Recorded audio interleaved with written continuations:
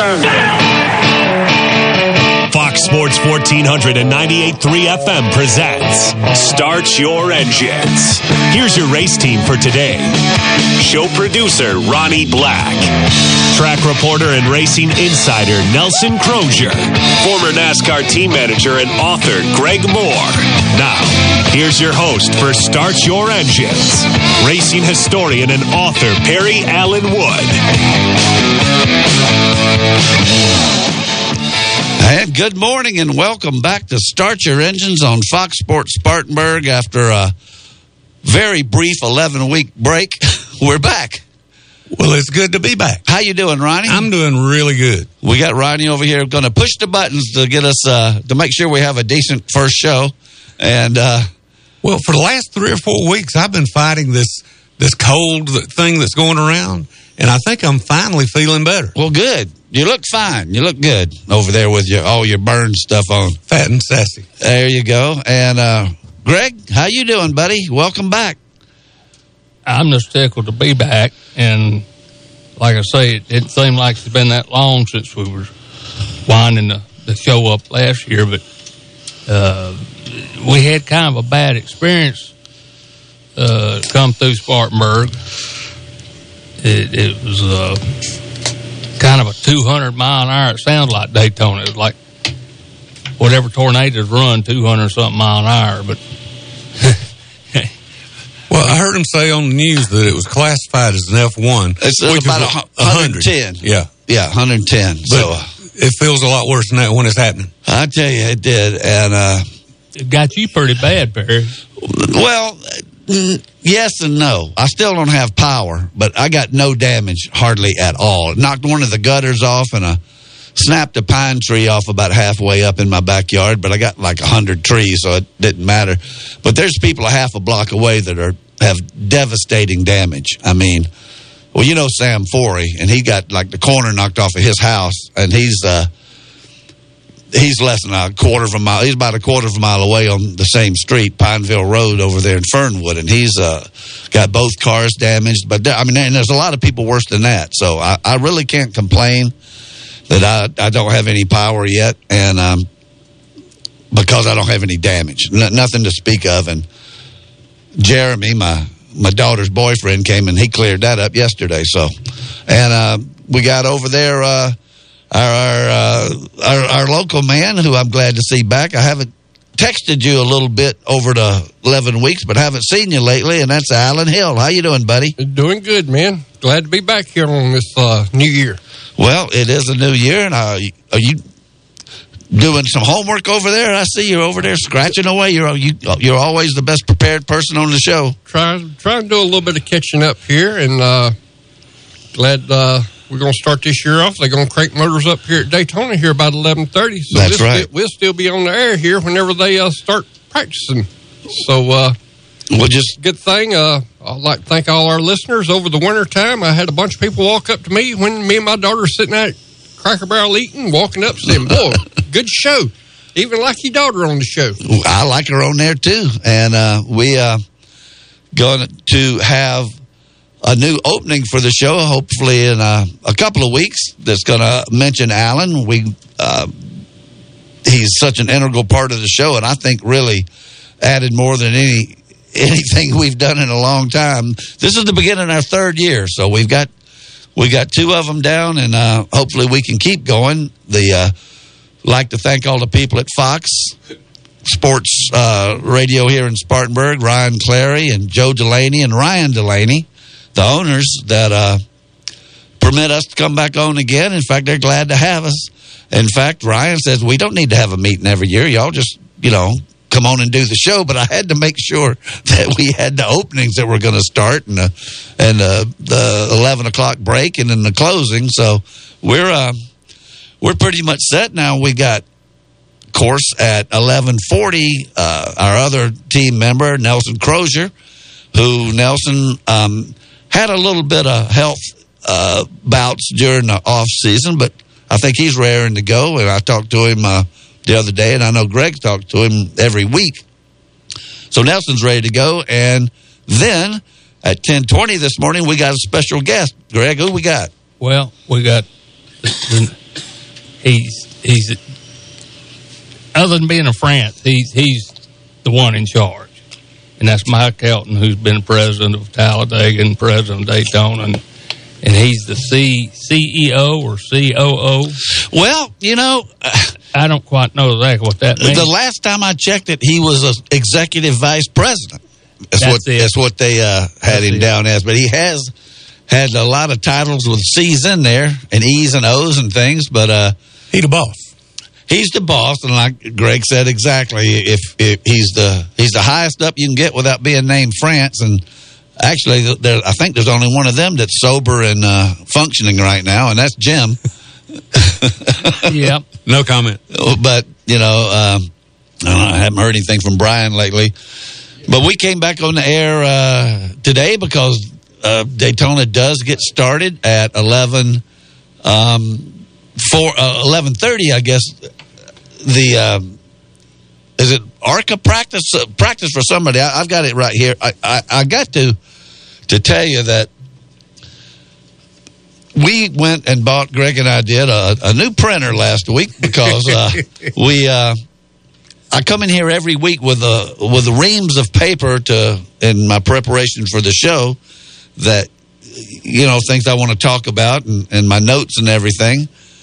Well, so we bought one of these new printers, the one that Shaq advertises, that prints like 14,000 pages before you have to put ink in it about every 2 years. And it's a really nice printer. And I want to thank Greg for shelling out for that because he did say it was for the show, and it is for the show. That's where most of the printing comes from at my house. Yeah, but we were going broke trying to buy the ink for it. That's exactly right. So Greg said, let's just get us a printer. Yeah. And okay, I'll look at that in just a second. But we didn't get the gas-powered model. We got the electric one, and I haven't been able to print anything for 2 days. So, Captain, I got no power. I've got no power. We could have had either the gas-powered or the steam-powered, but we bought the electric one, and it's not doing too good when I don't have any electricity. So I'm not, like I said, there's a lot of people around me that are a whole lot worse off with damage, and they're not going to possibly have any electricity for days, maybe even weeks, when the wires are yanked off the box from the house and everything. So we'll get by with what little notes we can get. In fact, I can't even keep my phone charged. I'm only on about, what am I on now? Well, I'm up to 17%. That's the highest I've been for quite a while. And I got that driving over here because I think I was on 4% when I left. But Greg, I want to tell you publicly that I appreciate you getting that printer for us, and because it'll benefit all of us here on the show, but not doing us much good today. Well, no, but I think we done right getting the electric one. It was you had time enough to test drive it and saw it was what we needed. It was good, and then the tornado skips and hops all over Spartanburg, and like I say, I didn't suffer much damage. But you lost power for a couple of days. You said you got yours back yesterday, right? Got mine back yesterday about the time it just starts to get dark, and then all of a sudden it just come on, because they told us it was going to be today. Well, I had just talked to you on the phone, and Roberta said it was going to be 11:59 tonight. And so you beat the rap on that. Well, the thing is you hadn't been off the phone maybe an hour, and we've got gas heat, and always use a stove, if you have to, and so. But you got gas heat. You got to have an electric motor to blow it, don't you? Well, no, they got these little portable heaters, and they only need about 2 psi, and they work, without electricity. Well, then that's the kind of house.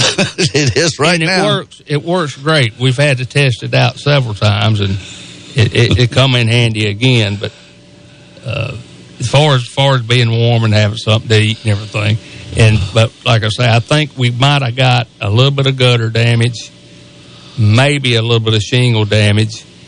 But I was worried about Berta's 2 cars sitting out there. We got the super fast Mustang hers out there, and then she went and bought her a year-old Lincoln Carolina red. Well, that's good. And I all I could do was look out the window and make sure the cars wasn't hurt. Well, that's you had a lot of damage. Greg lives in Converse Heights, and there's maybe the biggest tree I ever seen in my life still laying across Connecticut Avenue right there, almost at the red light at Main Street. So, and for those of you that aren't familiar with Spartanburg, that's the main cut through. Yeah, that's that was on the Lindbergh went down that street when they paraded him through Spartanburg in 1927. So I didn't know that. Oh yeah, I didn't know that. Yeah, he came down. That's cool as heck. He came from Morgan Square. Well, he came from the airport, and he went down Morgan Square, all the way past Converse College. He took a right on Connecticut. He went down Connecticut, took another right on Otis Boulevard, went all the way across Pine Street to Union Street, and went to the Duncan Park ball field. And made a speech at the brand new ballpark to like 25,000 people that was out there. But anyway, we're really getting off our history. Alan, swing that mic over there, Greg. We only got 3 mics and 4 people. Alan, has this been a particularly hectic couple of days for you? Because I know, as by trade, Alan is an electrician.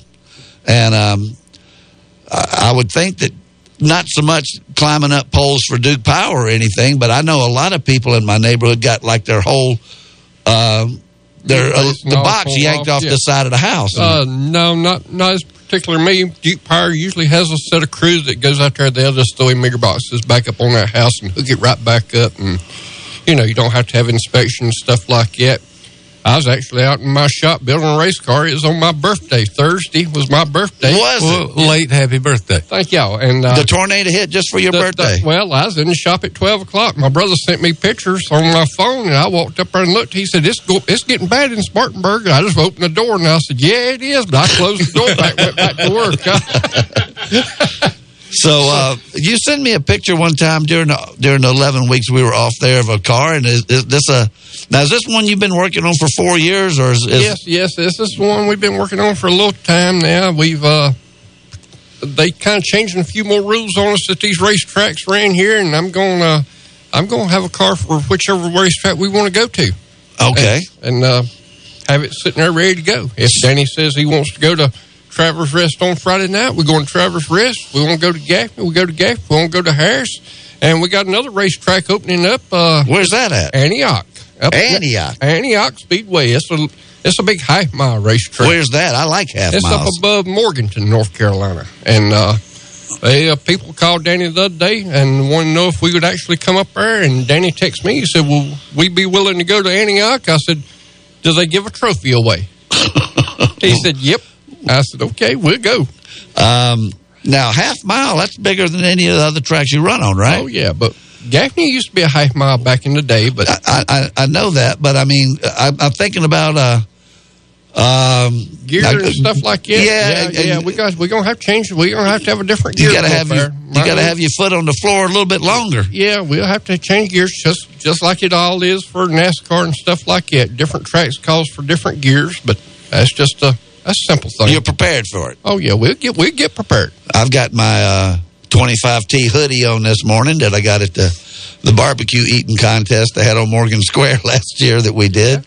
So, but now let me ask you, we're going to have another guest at 11 o'clock. Is that correct? That's correct. I'll have my brother back on. Everybody knows the passing of Junior Johnson. Yes. One of the greatest in NASCAR racing. Absolutely. And he worked for Junior for about 24 years, and he still lives right there above the shops there in Ingle Holler, and he says he wasn't coming back to Spartanburg, so he's going to be right there at the shops at Ingle Holler up there. Well, I think if anybody could tell you, and I wanted to specifically, in fact, Alan's the one that broke the news to me that Junior had passed away. He texted me one evening, and I was thinking, who could we get to talk about Junior a little bit in depth? And I don't know if we could get anybody better than Mike Hill, your brother. Plus, he's already got a race under his belt this year. Yep, for the IMSA series. Didn't start off too good. Had a little transmission problems at the start of it. I mean, not really during the race. That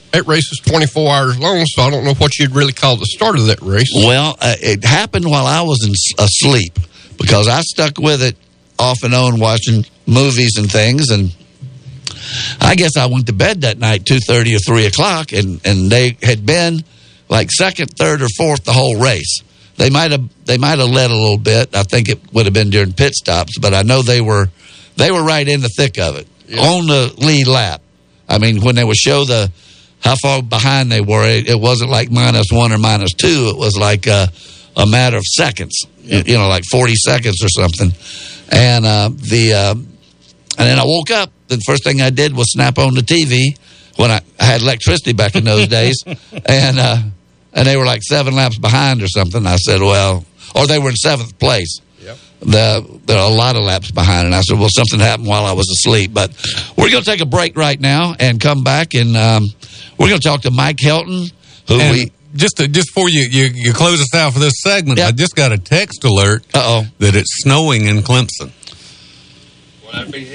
Headed this way. There you go. It's probably interrupting. Don't they have their first softball game or something coming up this weekend? Wednesday, the home opener. Oh, okay.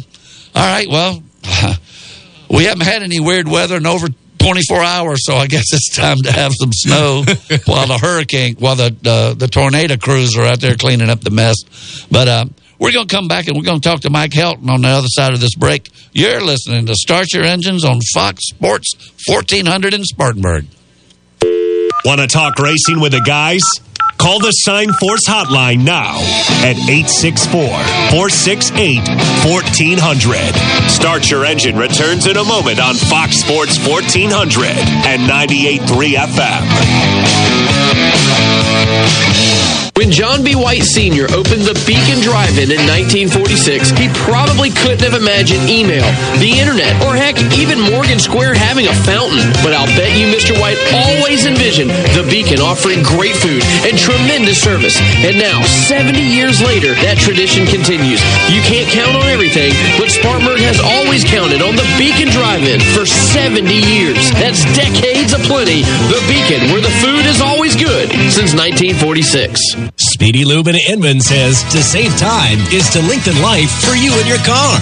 Let Speedy Lube, Asheville Highway in Inman, lengthen the life and performance of your vehicle. Speedy Lube offers professional ASE certified mechanical service for your car. Be it an oil change, AC work, tires, brakes, front end, or any type of major or minor repair. Trust Speedy Lube in Inman. Open weekdays from 8 till 6. For fast, fair, and friendly service, visit Speedy Lube, Asheville Highway in Inman. Fox Sports 1400 now has an app. Like mozzarella sticks? No, it's an app for your phone. My phone is hungry?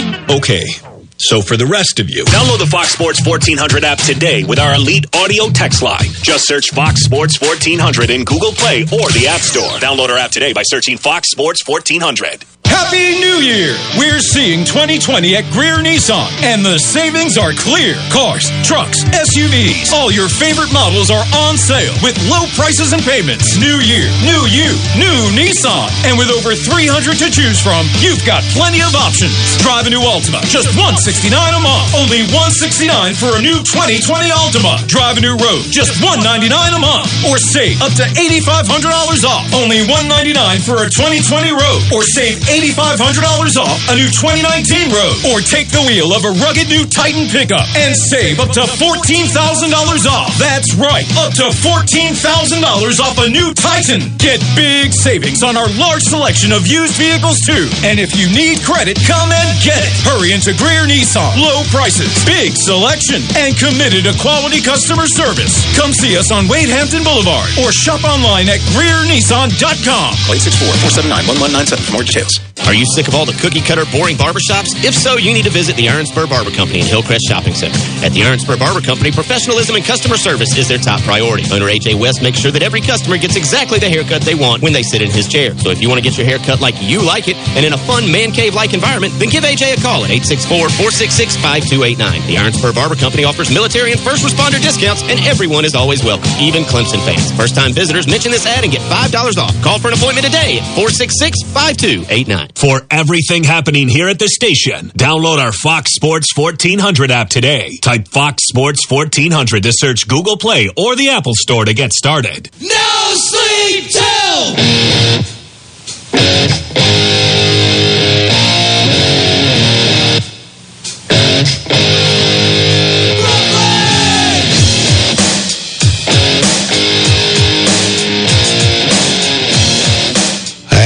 back to Start Your Engines, and Ronnie is over here diligently working the phones to get a hold of Mike, and I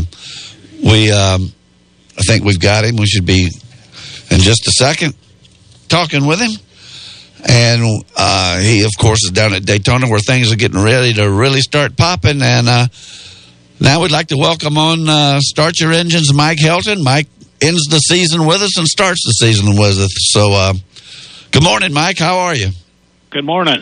I'm good. Honored to start another season with you. Well, I tell you what, it's a feather in our cap and a source of great pride when we tell everybody, that you start our season and end our season. So thank you very much for coming on with us, and Greg does a great job getting you every year. Well, like I say, I think it's the third year we've done it. We started with Mike and ended with Mike, and I can't think of anybody better to do it with. Because me and Mike been friends for a long time, and he's been into all aspects of NASCAR to where he's running it, And so you think he knows what he's doing, huh? Yeah. And we can tell it's time for NASCAR again, Mike, because we just got word that it's snowing in South Carolina. Yeah, well, I'm proud to report that it's sunny and beautiful down here in Daytona Beach. So wish I was there. You guys sit back and watch all the action and enjoy the Winterland. We will. Well, we had a tornado tear through here Thursday, so you guys have had some tough weather up there between the wind and the tornadoes and the rain and now snow. So yeah, well, Mother Nature is pushing everything in one can real quick for you. Well, South Carolina is one of the few places that you can experience all four seasons in one day. Well, the good news is I'm going to have to go to a bar to watch Daytona if I don't get my electricity back, because I don't have a gas-powered television or anything. But, Mike, we want to talk to you about there's a lot of great things happening in NASCAR, and one of the things that, I really didn't realize, I had read it earlier, but you're really not the Winston Cup or the Nextel Cup or any kind of cup. You're just the NASCAR Cup. You sort of got a new name, right? Well, we got our own brand well established on it. It's the NASCAR Cup and the Cup Series, and we've got 4 great premier sponsors that are going to support it as they typically have, but even in a new way. And we'll see how the season unfolds as to how each of those premier sponsors and others that are involved become part of it. But it's the NASCAR Cup beginning this year, and we're kind of excited about that. And the reason being is that this will be our 73rd season in the NASCAR, and we've always had great partners to help build the sport: Winston and Nextel, Sprint, Monster Energy, and but Jim and Lisa are of the mindset, and Jim being the son of the founder and spent his entire life in this business, and Lisa's spent her entire life in this business, that let's use our name, let's promote our brand, and people have said along the way that it doesn't matter.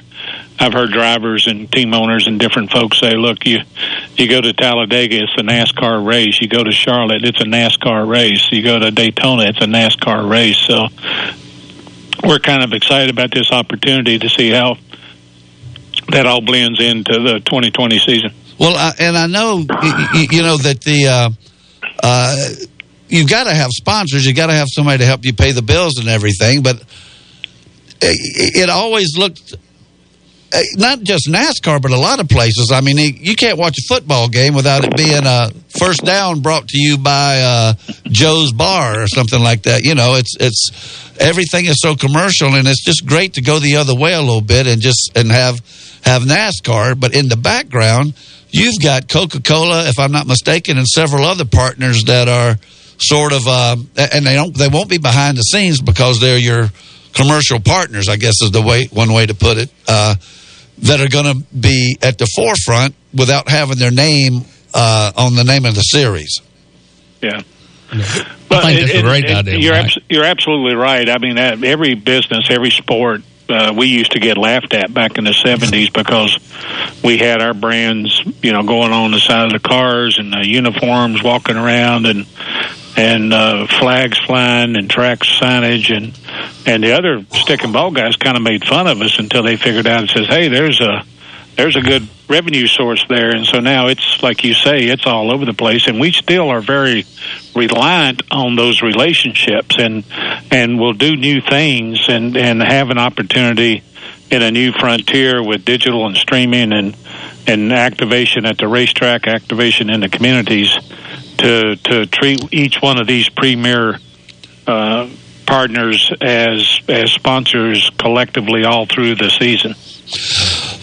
Mike, before we get any further along, I don't want us to run out of time without you having an opportunity, because there is a lot of new things going on, and it's Jimmy Johnson's last year, and Chevy's got a new car, and you've got this wild changes in the schedule that I can't wait to see how that works out. But I want to get your thoughts on the passing of Junior Johnson, because there's no greater legend that NASCAR has. I mean, he went in with the first group with the Francis and Richard Petty and Dale Earnhardt. So, just a few thoughts on Junior, and maybe even a funny story or something.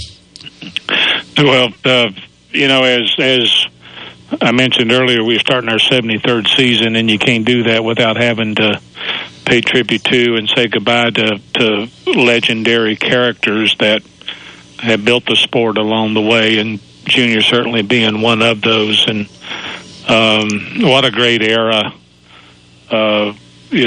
that was, with people like him and Bud and different characters that didn't have a limit, and so they pushed themselves each race in their own style and fashion, and that was the competition that happened in the garage and on the racetrack, and Junior was famous for that. And then his background prior to racing, and his little interruption while he was racing, and then getting cleared of all that, and ended up having a pretty daggone good business established around his father's moonshine recipe that got him in trouble to start with. All that's just makes for a heck of a great story. It is. And Junior is deserving of that, because he was the character. He was tremendously a tremendous asset to stock car racing and to NASCAR, just because of his nature and his character and his desire for it to be big and strong and healthy. The one quick story I'll tell is great. I first met Junior Johnson when I was running Atlanta Raceway, and this was in the late 70s or early 80s. I can't remember, and testing was pretty active back in. We didn't have much limitation on it, and so we'd have a lot of people come to the track and test, and Junior was there testing with his car, and he sent, I think it might have been Henry Benfield, to come out and said, Junior wants to see you. And I thought, Lord, why me? And so I go in on pit road, and he's tinkering, and they send the car back out, and he hands me a piece of paper and says, do you know where this is? And it was over in Fayetteville, Georgia, which is on the west side of the track down in Atlanta. And I said, I got a pretty good idea. And he said, well, can you get me there when we take a break? And I said, I'll try. And so we ran over there and find the place, and he's over there looking at coon dogs. somebody had told him about a breeder there in Fayetteville, Georgia, that had a pretty good line of coon dogs, and he wanted to go over there while he was that close to it and pick up a couple of them. So I think he went back home with a couple of coon pups. Well, we were talking just a few minutes ago about the names that have been associated with NASCAR, and if I'm not mistaken, he had everything to do with Winston coming on, did he not? He had a lot to do with it. He had friends there that wanted to do something, and he said, hey, I can do something, but you need a bigger platform than I can give you. And he introduced him to Bill Jr. and the right folks on the NASCAR side to build that relationship and make that relationship. But they always had a soft spot for Junior and Junior for them, and so there was that was the street smartness of a guy like Junior Johnson, Jr. in particular. He knew that when that came to his attention that, hey, wait a minute, this can be a whole lot bigger than I can do, and it make me be okay too. So yeah, well, that's part of his legacy, and yes, sir. Thank goodness that Junior has been part of our sport. I mean, he could have gone a lot of different ways with his life, and being one of the cornerstones of NASCAR, I think we're all thankful to have had him. Yeah, no doubt about it. And biggest thing, Junior had a love for hunting. He goes on about part of the stuff from the old days, him and his daddy doing kind of some liquor stuff and everything. But what a lot of people forget about, and I remember it very well because I was at them tracks when I was a kid, Junior Johnson was a heck of a race driver. So he was the whole package. He knew how to handle sponsorship people, and he liked to go hunting, and he had a dedication to NASCAR, and a real heavy right foot. A real heavy right foot, and he wound up helping the sport in general. I mean, he just really did. And if I could touch on for just a second before we run out of time, also. We actually lost another one, John Andretti, he won at Daytona, and I didn't realize what a great driver. I mean, I knew it, I guess, at the time, but he won in every different series, and it's great to have the Andretti name, associated with NASCAR too. Of course, Mario won the 500 one year.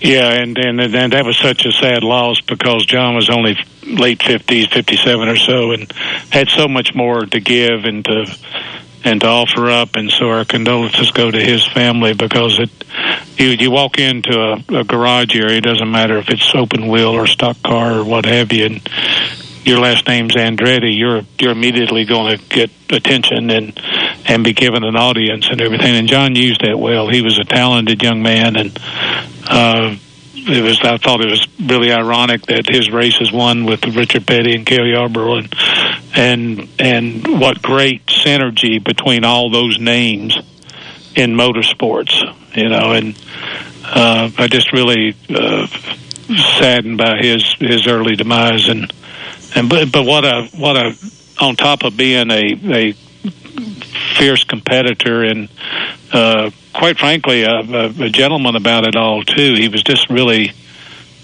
such a nice individual, and he and his whole family were just so pleasant to be with off the track, and he was a lot of fun to watch when he was driving the car on the track. I think he also won his class in the 24 Hours of Daytona in 1989. But did you happen to see on the way to the cemetery yesterday, I guess it was, or the day before, they took one lap around Indianapolis Motor Speedway in the rain, the funeral procession. I don't think it was the whole procession, but it was like the hearse and the Andretti's following it and a lead car, and I thought that was fantastic.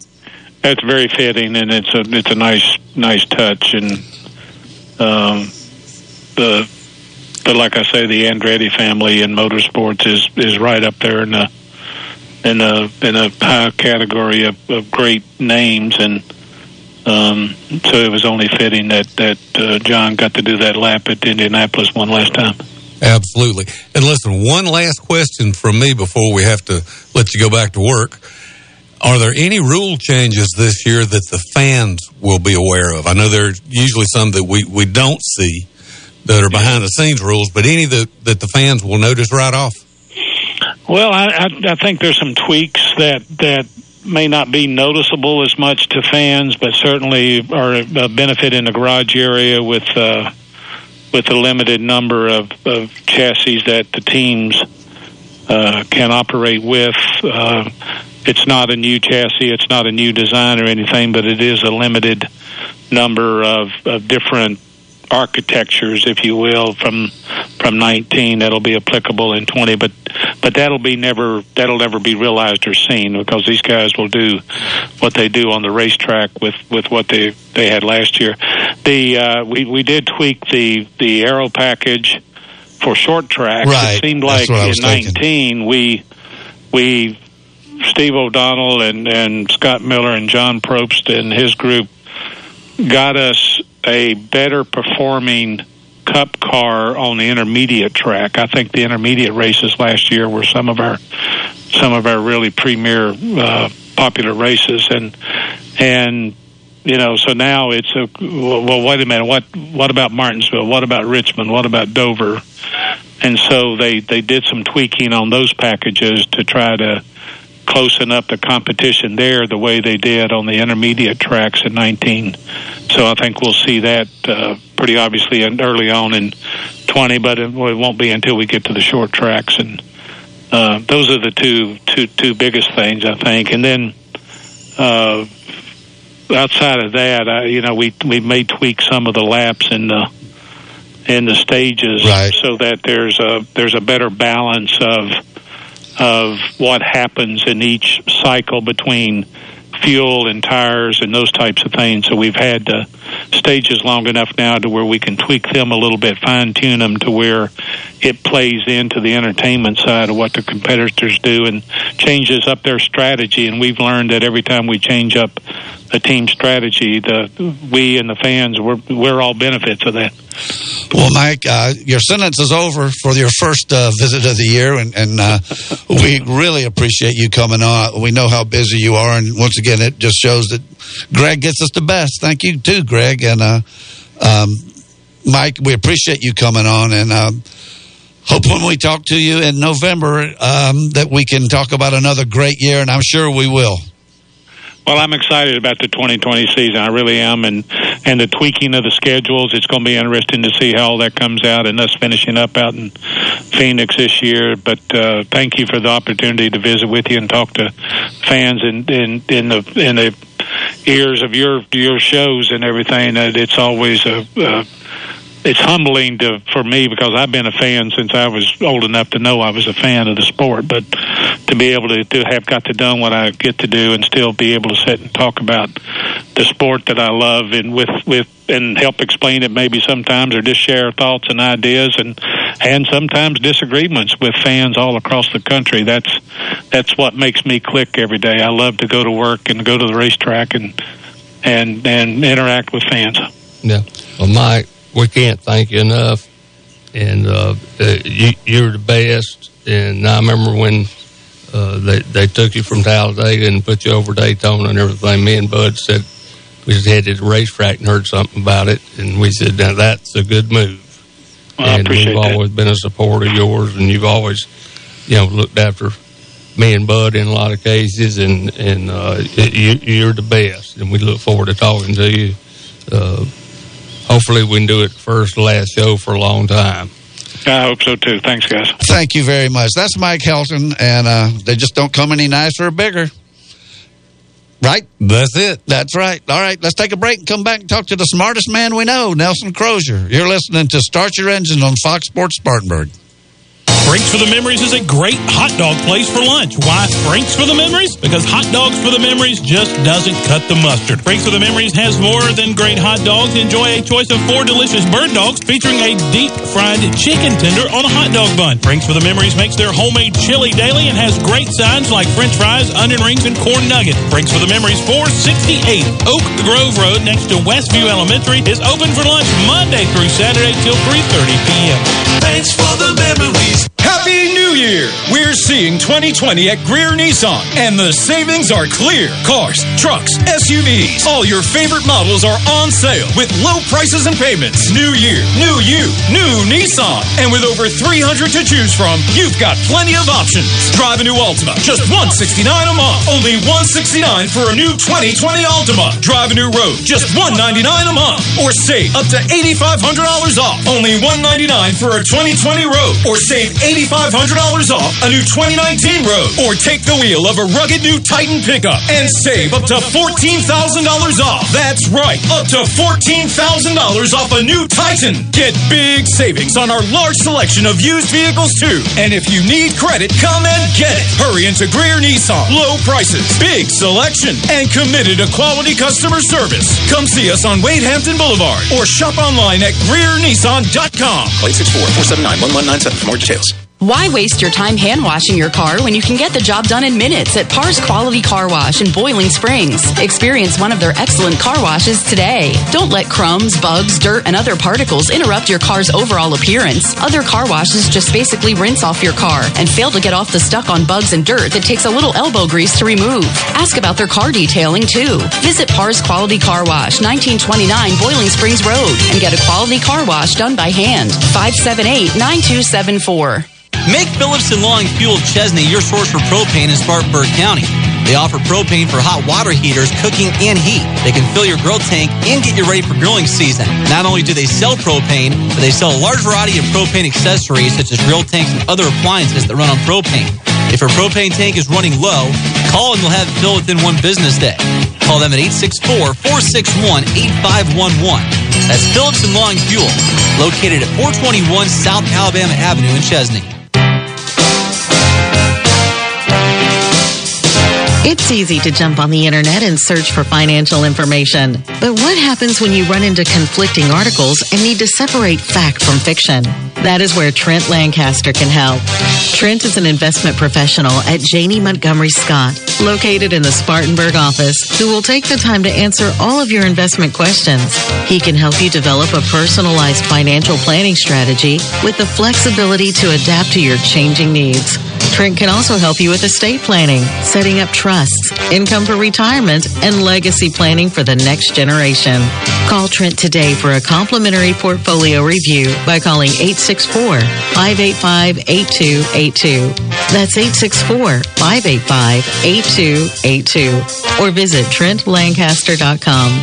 Janney Montgomery Scott, LLC, member FINRA, NYSE, and SIPC. The Dan Patrick Show. Weekdays from 9 to noon on Spartanburg's Fox Sports 1400. Now on FM at 98.3. Nelson Crozier is trackside and ready to go. What's going on at this week's big race? Let's go live to Nelson now. Good morning, Nelson. How are you, buddy? I was doing pretty good.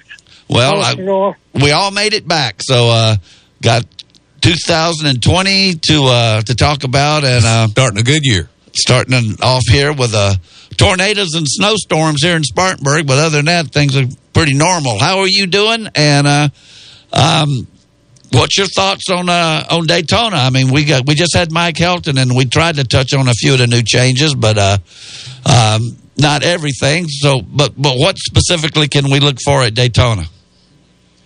The Camaro has a new nose, some new engine parts. They're changing the, when is the race official, and it's back to halfway, basically. Well, it should be. And they've also changed the I don't know if they standardized it or what, but I think they've tweaked the length of the segments. I mean, I don't like segments anyway, but they've done something with that. They pretty much shortened up the last segment. Well, that's I think I read where the Daytona 500 is going to be 65, 65, and 70. The last segment's going to be just a tad longer than the first two. Which, I mean, I like the last segment being longer. I mean, you should have to, dig a little harder and have a little more strategy involved if they're going to do segments. I think the last one should be a little longer. Oh, I fully agree. They changed the Hall of Fame induction procedure.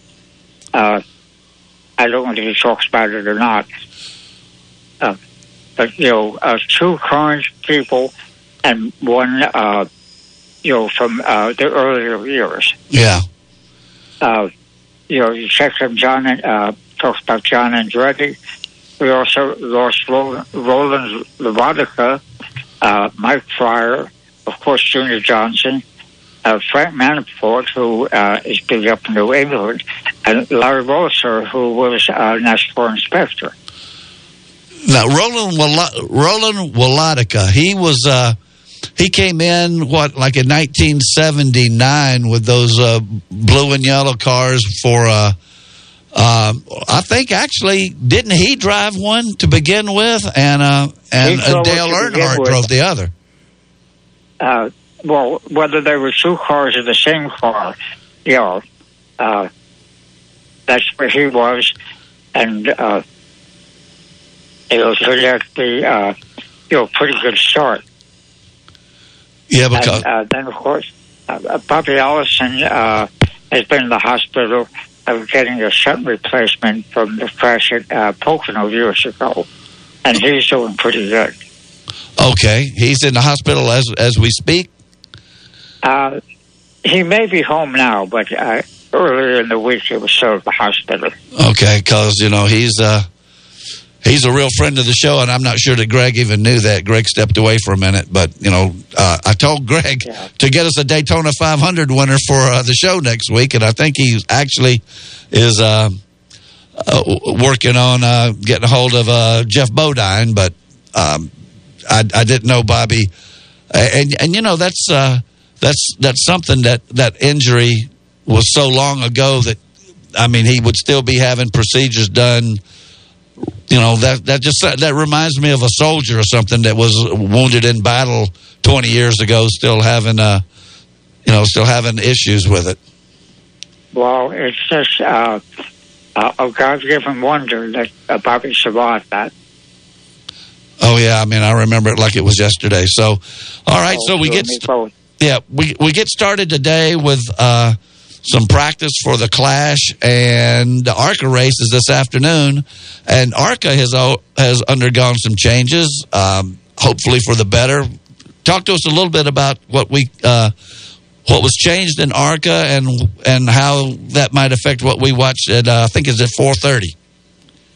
Well, first of all, NASCAR bought ARCA because they had a gap in their program, with regional racing and not that much short track racing.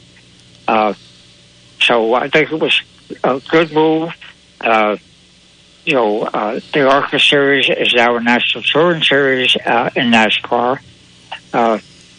So it's a good feeling. A lot of, great feeder series, as it always has been for NASCAR. Well, are the cars... rules-wise, they're not interchangeable with Cup cars, are they? Or not with Cup cars, but with Xfinity cars and some other. Even last year, the bodies were interchangeable. But which series are, directly in competition with, I'm not sure. Well, I know we've got another up and coming female that I believe she's going to be racing today. I don't know anything about if they've even had their time trials or yet. And I think her name is Hallie Deegan. And yes, she's the fastest in practice so far. Oh, well, good. I know that I believe, did she run into 24 hours of Daytona, or was she in one of a preliminary race? I know she was down there running a sports car. I think it was a preliminary race, but again, I'm not positive. Yeah, I think it was too. And what I was reading about her last night by the light of the fireplace on my phone that was quickly losing power, that she was one of many people that, if I'm not mistaken, was on board with Toyota. And she... I don't know exactly how it came about, but she said, heck with this. And for whatever reason or how she pulled it off, I'm not sure, but she got herself aligned with Ford. And from what I understand, they're really putting quite an investment into her development. Right. Well, as people say, she's the real deal. Well, I guess that remains to be seen. Well, so far, she's lived up to it. Is she the one that I read about, that she's not shy about swapping sheet metal with some of the boys? That I'm not really sure about, but I wouldn't be surprised. I'm sure she can take it, but she can dole it out. Well, I was behind Danica Patrick all the way. Of course, she sat on the pole one time at Daytona. I think right in her first race, right out of the box, she won the pole. But and she did win an IndyCar race in Japan, which they just don't hand those things out. So Danica Patrick really raised the awareness of racing. I think she. I don't know if she gets a bad rap or not. I know she got out of that number 10 car, and Eric Almirola got in it and started running towards the front and actually won. So, right, but you never know exactly. What is really the same car. I think Danica was a better driver, and she was definitely a great spokesman, especially with the kids. Yeah. Well, she, I know I didn't think too much of her GoDaddy commercials, but some of those were a little off the chart with the high heels and the legs and everything. But she was well, when you're as short as she is, you need all the help you can get in the vertical category. The vertical category, that's well put. And I think she's. I guess she's still catching passes from the guy from the Green Bay Packers. Was it Aaron Rodgers? Aaron Rodgers, yeah. As I know. Yeah. Before we get away here, go ahead. 43 entries for the 500. Brendan Gaughan is going to retire after Daytona and Talladega races. Suarez is in the 96 car. John Hunter Nemechek is in the front row Cisco car. Joe Nemechek is running, I believe, a truck. Jerry Baxter will be the crew chief for the 43 car. As you probably already mentioned, the Busch Clash tomorrow at 3 o'clock, qualifying tomorrow at 1 o'clock. That will be one car and one lap, and we'll set the front row only.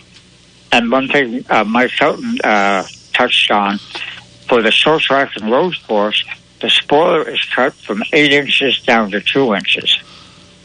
Well, and I knew that about the spoiler getting cut down, and hopefully that'll it won't help the stability, will it? But it should pick up the speed, correct? Right. Well, and it'll enable cars to close up easier. Right. Well, I'm looking. And go ahead. Then you mentioned that Jim France and Lisa, the only Frances involved anymore. Well, Lisa's son Ben, who's by name of Kennedy, he is now the vice president of racing development. Okay. Well, what do you think about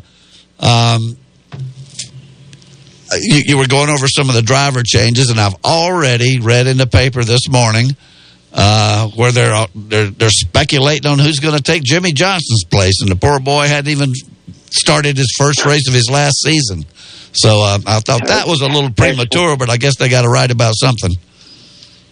Well, anything you write about, but I'd say it's a bit premature. Yeah, I think it is too. Well, Nelson, I'm looking forward to seeing if somebody can dethrone you from your winning our little weekly get together, picking the races. I was perfect last year. I didn't pick one all season. So hold on, come in. Oh, so go ahead. No, okay. Well, we'll let you go anyway, Nelson. I just wanted to say that we're all laying for you this year. You're not gonna.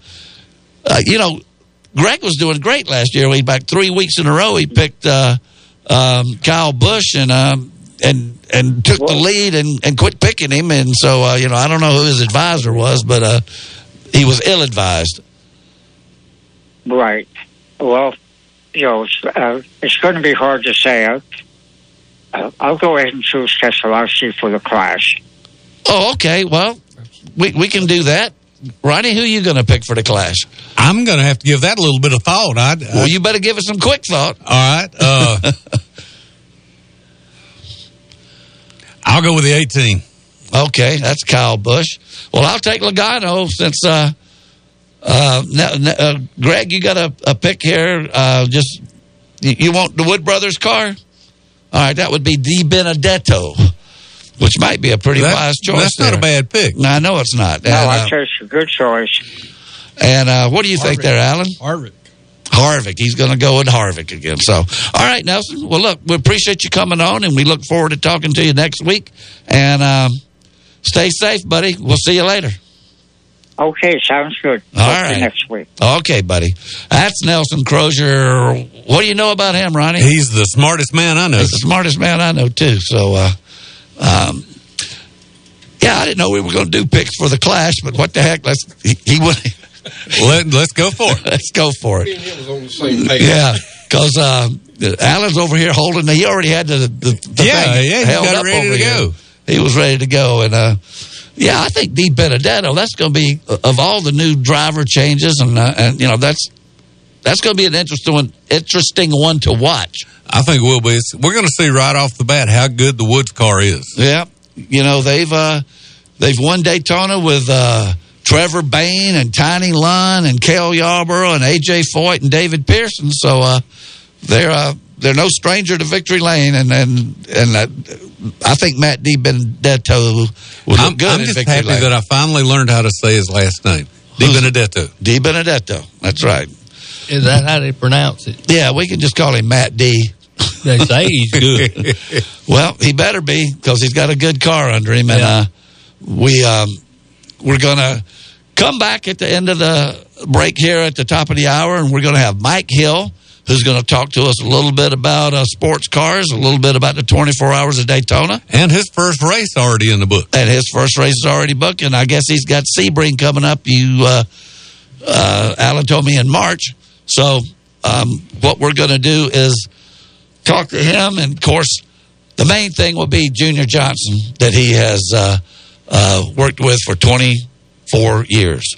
So stay tuned. You're listening to Start Your Engines on Fox Sports Spartanburg. We'll be right back. We are Fox Sports. Spartanburg's radio home for University of South Carolina football is Fox Sports 1400 WSPG Spartanburg. Now on FM at 98.3. Frank's for the Memories is a great hot dog place for lunch. Why Frank's for the Memories? Because hot dogs for the Memories just doesn't cut the mustard. Frank's for the Memories has more than great hot dogs. Enjoy a choice of 4 delicious bird dogs featuring a deep fried chicken tender on a hot dog bun. Frank's for the Memories makes their homemade chili daily and has great signs like French fries, onion rings, and corn nuggets. Frank's for the Memories, 468 Oak Grove Road next to Westview Elementary, is open for lunch Monday through Saturday till 3:30 p.m. Thanks for the memories. Business owners, have product or material you need moved, shipped, stored? Upstate Logistics in Spartanburg has the expertise in transportation and warehousing you're looking for in Spartanburg County and beyond. For over a decade, Upstate Logistics has provided businesses with storage and logistics services, including inbound and outbound rail shipments. Upstate Logistics, proud to be a part of our community, serving Spartanburg County and beyond since 2005. Upstate Logistics, keeping your business and inventory moving forward. To find out more, visit upstatelogistics.com. That's upstatelogistics.com. Speedy Lube in Inman says to save time is to lengthen life for you and your car. Let Speedy Lube, Asheville Highway in Inman, lengthen the life and performance of your vehicle. Speedy Lube offers professional ASE certified mechanical service for your car. Be it an oil change, AC work, tires, brakes, front end, or any type of major or minor repair. Trust Speedy Lube in Inman. Open weekdays from 8 till 6. For fast, fair, and friendly service, visit Speedy Lube, Asheville Highway in Inman. Throughout your life, you've worked hard to accumulate assets, to build wealth, and to provide for your family. You've built a comfortable life full of shared memories and experiences. Providing and protecting your loved ones is never more critical than when you aren't there to do so. While having a will is important, it's not the only way. That is why developing an estate plan can be the best thing you will ever do for them. Working with our estate planning experts, Trent Lancaster in the Spartanburg office of Janie Montgomery Scott can help you to design a customized estate plan that can protect and preserve your assets for the next generation. The sooner you begin, the sooner you can be at ease knowing that your loved ones will be provided for as you intended. Contact Trent today to discuss your estate planning needs by calling 864-585-8282. That's 864-585-8282. Or visit TrentLancaster.com. Janie Montgomery Scott, LLC, member FINRA, NYSE, and SIPC. Every rim-rattling dunk. Ball deflected, stolen by Lawson. He'll race in and flush it. Every clutch three. Autograph the three. One more time for Hassani. And every unforgettable moment. And you can put Spurs on this one. South Carolina with the upset of 16th ranked Auburn. South Carolina basketball lives here. The South Carolina Gamecocks are headed to the Final Four. The Gamecocks Sports Network from Learfield IMG College. Live from the Beacon Drive-In Studios in Spartanburg, South Carolina. Gentlemen, start your engine. Fox Sports 1400 and 98.3 FM presents Start Your Engines. Here's your race team for today. Show producer Ronnie Black. Track reporter and racing insider Nelson Crozier.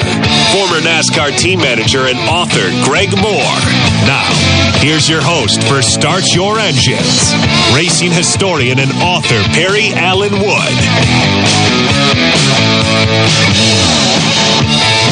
And welcome back to the second hour of the first show of 2020. I've missed this, guys. I don't know about y'all.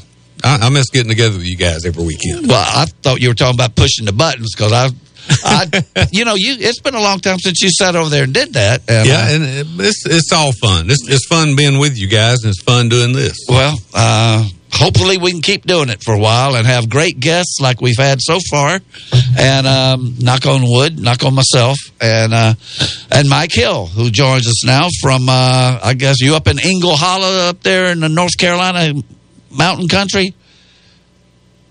That's where I'm at. Well, here in Ingle Hollow, North Carolina. Ingle Hollow. Well, let's get right to it, and we'll do a little bit about. We want to hear about your 24-hour experience at Daytona, but you worked for Junior Johnson. Y'all worked together, and I guess you couldn't have been much closer for nearly a quarter of a century. So that was a great loss for auto racing, and I couldn't think of anybody better to talk to us a little bit about it than you. It was a sad day. I had we had indications that he was having issues the last time I'd spoken with him, and I could tell that something was wrong. And I told my wife, I said, something's going wrong here, and I think dementia finally got him. But we had a great time, Had it not been for Junior, I don't know. I wife and I, when we first got married, we was trying to make a living racing dirt cars down there at Gaffney, and when the coal miners and the guys from South Florida showed up with all that money, and I told my dad then, I said, Dad, they're going to break us. We can't run with them. And sure enough, I had a baby, and I said, oh gosh, this is bad. So I get a phone call, and I'd already went and applied for a job with Travis Carter because I knew he was going to start up the Skull Bandit team, and he was leaving Junior Johnson. So I went to Travis, and I'm thinking, yeah, Travis and I got along real good whenever I was Cecil Gordon's crew chief and he was Benny Parsons' crew chief. I said, so Travis says, yeah, give me a couple of weeks, or a week, and sure enough, I get back home and the phone rings, and it's not Travis Carter, it's Junior Johnson. And I didn't know all that was going on with Junior. I knew Kel. Rumors were that Harry Gant was going to come there, and I'm thinking, well, this would be a pretty good deal. And Junior's, we're talking, and I asked him, I said, who's going to be your driver, Junior? He said, my driver's going to be Darrell Waltrip. And I said, well, I can forget Mike Hill coming to Ingle Holler. He says, what? I said, I can't work with that guy. I said, I've seen how he treats his guys over there on that Dyguard deal, I mean, and just the way he talks, everybody knew it in those days. He was pretty loud. But Junior told me then, he says, Mike, you come to work for me, so I'm going to shut that boy's mouth. Well, if anybody can do it, you can. But, we worked for him, and we never gave him the opportunity to be to be mad about anything because we was winning about everything when he first come into the holler. We won 12 races the first year and turned right around and did it again the second year. So yeah, it was he was all happy. After we got him a championship, and he was like a little puppy. After we got him a second championship, I mean, he was happy. So yeah, and I had a good time. I mean, Darrell turned out to be, I could tell real quick that it was all the show. You know, he was all about getting attention, and that's how he was getting it. But yeah, well, I tell you what, you guys got me on here with Mike Helton and Nelson today. I'm honored to be on the show with those two guys. Well, I tell you, we're honored to have you on the show, and I can't think of anybody I'd rather have for our first show than you, especially with the passing of Junior Johnson, which your brother Mike's the one that texted me and told me about it. I wasn't aware of it that evening. In fact, I think my wife and I were on our way to dinner. But Junior was did he have some sort of thing going on where now this is away from racing a little bit, but did he have something going on up there where he cooked breakfast for anybody that'd show up at his house, or didn't he have some sort of breakfast deal there for a while? Yeah, that got big after he left the holler. You know, after he and Flossie divorced, he went down the road 7 miles and built this big mansion. And out in front of the mansion, he had like a little garage out there that he had morning breakfast that everybody that was welcome to come and do. I didn't get to do it. You know, I was spoiled by the breakfast at Flossie's house instead of Jenny's house. And when you went to Flossie's, you got homemade biscuits. If you went to Junior's garage there, you got what we call whop biscuits. You hit these cans on the side of the counter, and it went whop, and the biscuits come out. I love whop biscuits. I like any biscuits, as you can see by looking at me. No, my brother one time, this was years and years ago, said, "You want to go have breakfast with Junior Johnson?" And I said, "What are you talking about, Smoke?" And he said, "Well, some of my friends, go up there and they have breakfast with him about once a week, and anybody can do it." And so I always wondered about that. That was... Yeah, it was out there in the garage, out away from his house. You didn't go into his house and sit down and eat breakfast, but he had a big garage out there with a big long table, and he had guys coming in to do the cooking, and they would start out. And I went over there one day and I seen them slicing up these hot dogs, and I said, "No, I'm not. I'm going back home. My wife can make biscuits better than anybody I know." Including Flossie. Including Flossie now. Yeah, I mean, I put my wife's biscuits up. She is, no doubt. I mean, you can ask Alan. He's sitting there. I mean, he used to eat them, too. He still gets to eat them, but yeah, my wife's the best cook. But anyway, going back to that whole deal there, he did that for a while out there, and I think it just got too overwhelming for him. I would imagine. With all the people. Yeah. With all the people, and Lisa saw that, we all get older, and Junior couldn't keep up with it all, so they sold all that and moved down to Charlotte, down in the gated community. And then I talked to Junior later on. I didn't get to see it, but he told me that he had moved away from the gated community and off down towards South Carolina to a place where he could have a garden. He said he had a garden, but he loved to grow stuff, which I do too, and I love to hunt and do all that stuff. He was talking about hunting with the dogs with Mike a while ago. It was funny. I don't know if I told y'all before, but Dale Earnhardt Sr. Was a big. Y'all know he was a big hunter. Yeah. He would. Well, he when it looked like that he was going to come and drive the 11 car after Darrell left, he got hunting dogs, coon dogs, and would come up and he would contest the Junior's dogs. And it was the funniest thing in the world. I was, because I lived here beside the shop and I love hunting. And the guy that took care of the dogs for Junior named Philip Purdue, I would go hunting with him 5 nights a week, just about. He kept Junior's dogs tuned up. Junior had flown his dogs to Indiana and had them bred to the world champion. And then he would raise the puppies up. And you were not going to beat his dogs. Earnhardt could forget it. It was not going to happen. And it was just so funny that Dale would come up one week, and we had a couple of dogs, Tree and Walker dogs. It would just blister his dogs. I mean, just wow. I mean, they were fast, you know. And we would laugh. Dale would leave. He'd go back and he'd find 2 more dogs, and he'd come back again, and it was just hilarious. But I was sick one night with the flu, and he called the house. My wife answered the phone, and I hear her tell him, says, Dale, he's in bed. He's sick. He can't go. And she walked in there and handed me the phone, and it was Earnhardt. He says, let's go. I said, I can't. I said, I'm sick. He says, you're going if I have to come down there and get you out of that bed. And I asked him, I said, Dale, why can you not go coon hunting with Junior Johnson without me there? He says, Mike, you know darn well he's going to take me up in them mountains up there, and he's going to turn around and he's going to go off and leave me up there, and he's going to laugh about it. He says, I know you won't do it, because he and I grew up together. His daddy, Ralph, and Daddy had cars back at Greenwood Pickens. Oh, yeah. We grew up together. Yeah. And then when I went back to Spartanburg, and Alan can tell you this, I built that dirt car for Dad. Dale was driving a dirt car for his father-in-law, Robert G. at the time. Right. And we went up to Metro Atlanta and we just had put 13 coats of white and 13 coats of Cadillac gold on our car and buffed it out, sanded it. I mean, it's beautiful. Daddy liked pretty cars.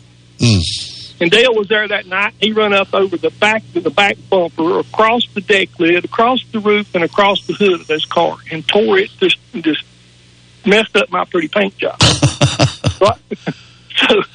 So he had to come in because he wrecked too, and I'm down there and I'm going to punch him. I'm serious. I was mad. I was really mad at him, but he was sitting in the car, and Robert G. had put a window net in a dirt car. Back in those days, that's the first one I'd ever seen. And Dale was sitting there, and he had his thumb on the latch to keep me from letting the window net down. And he was laughing at me trying to punch him through the window net.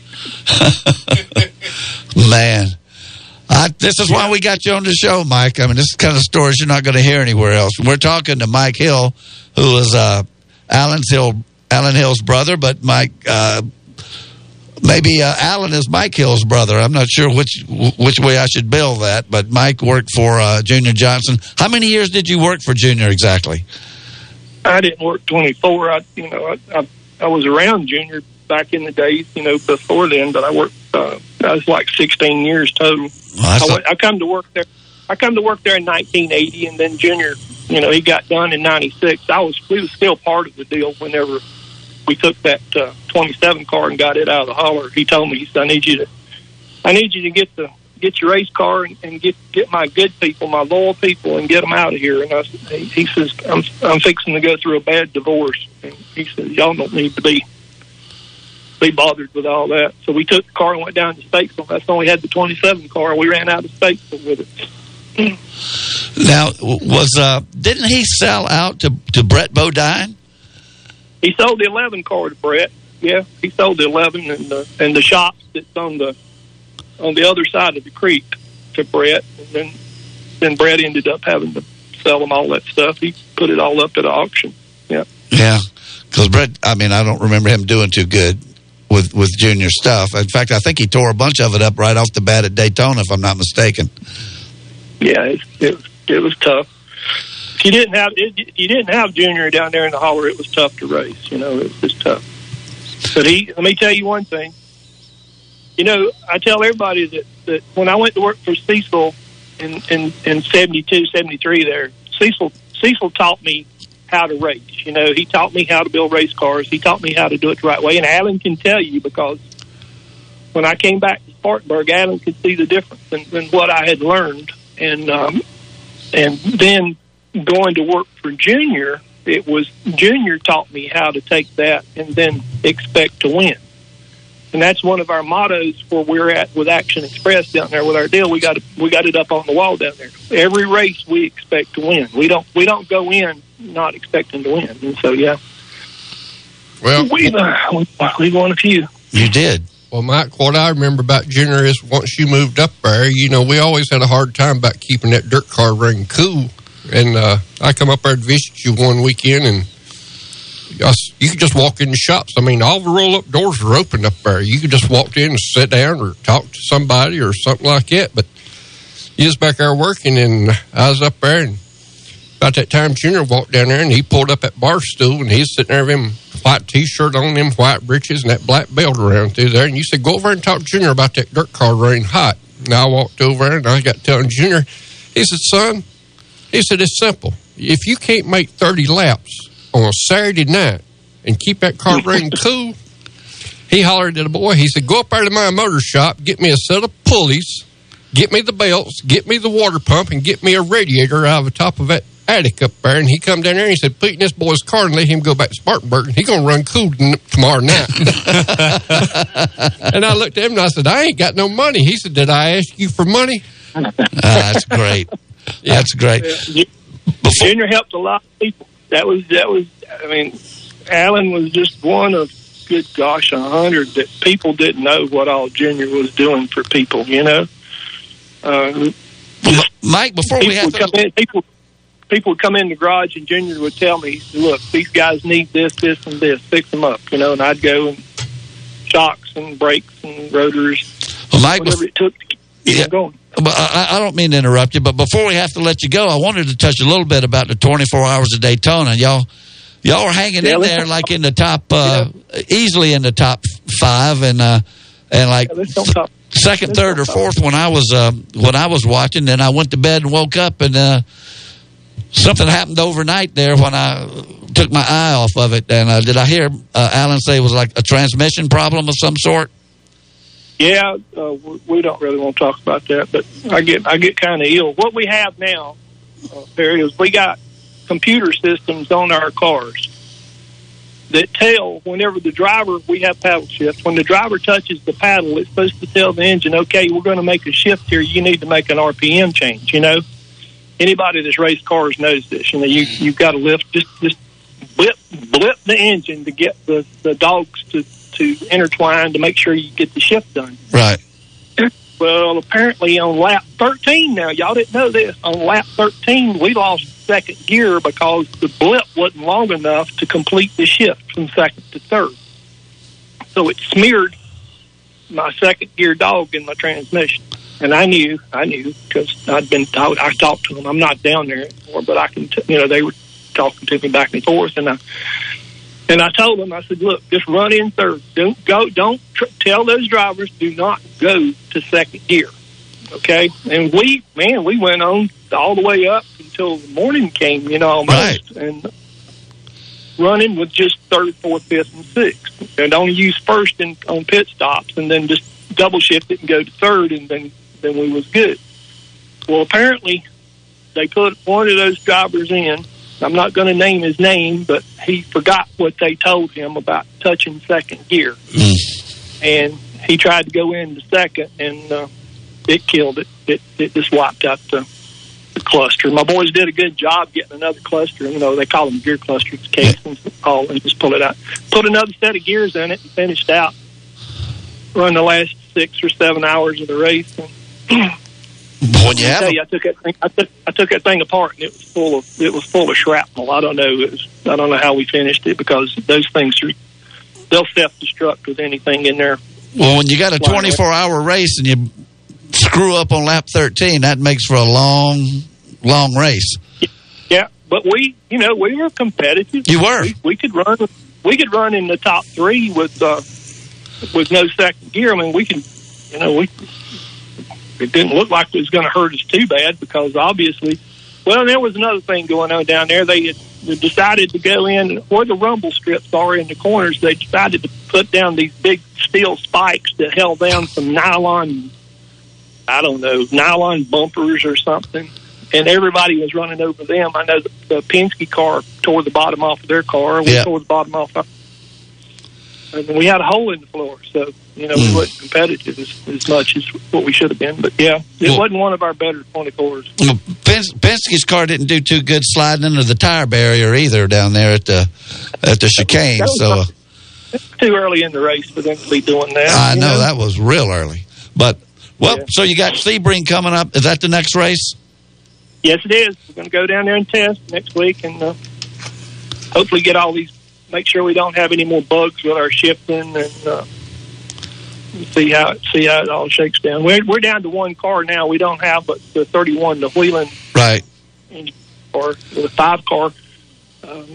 They're with JDC Miller now. Great people up there. I hope them all the best. And they finished third. I was happy for them. They got on the podium with the 5 car the first time out. So. Well, sounds like y'all could have been there, too, for a little bit better luck. But, got a long season to go, and we're going to be hopefully we'll get you back a couple of times during the season.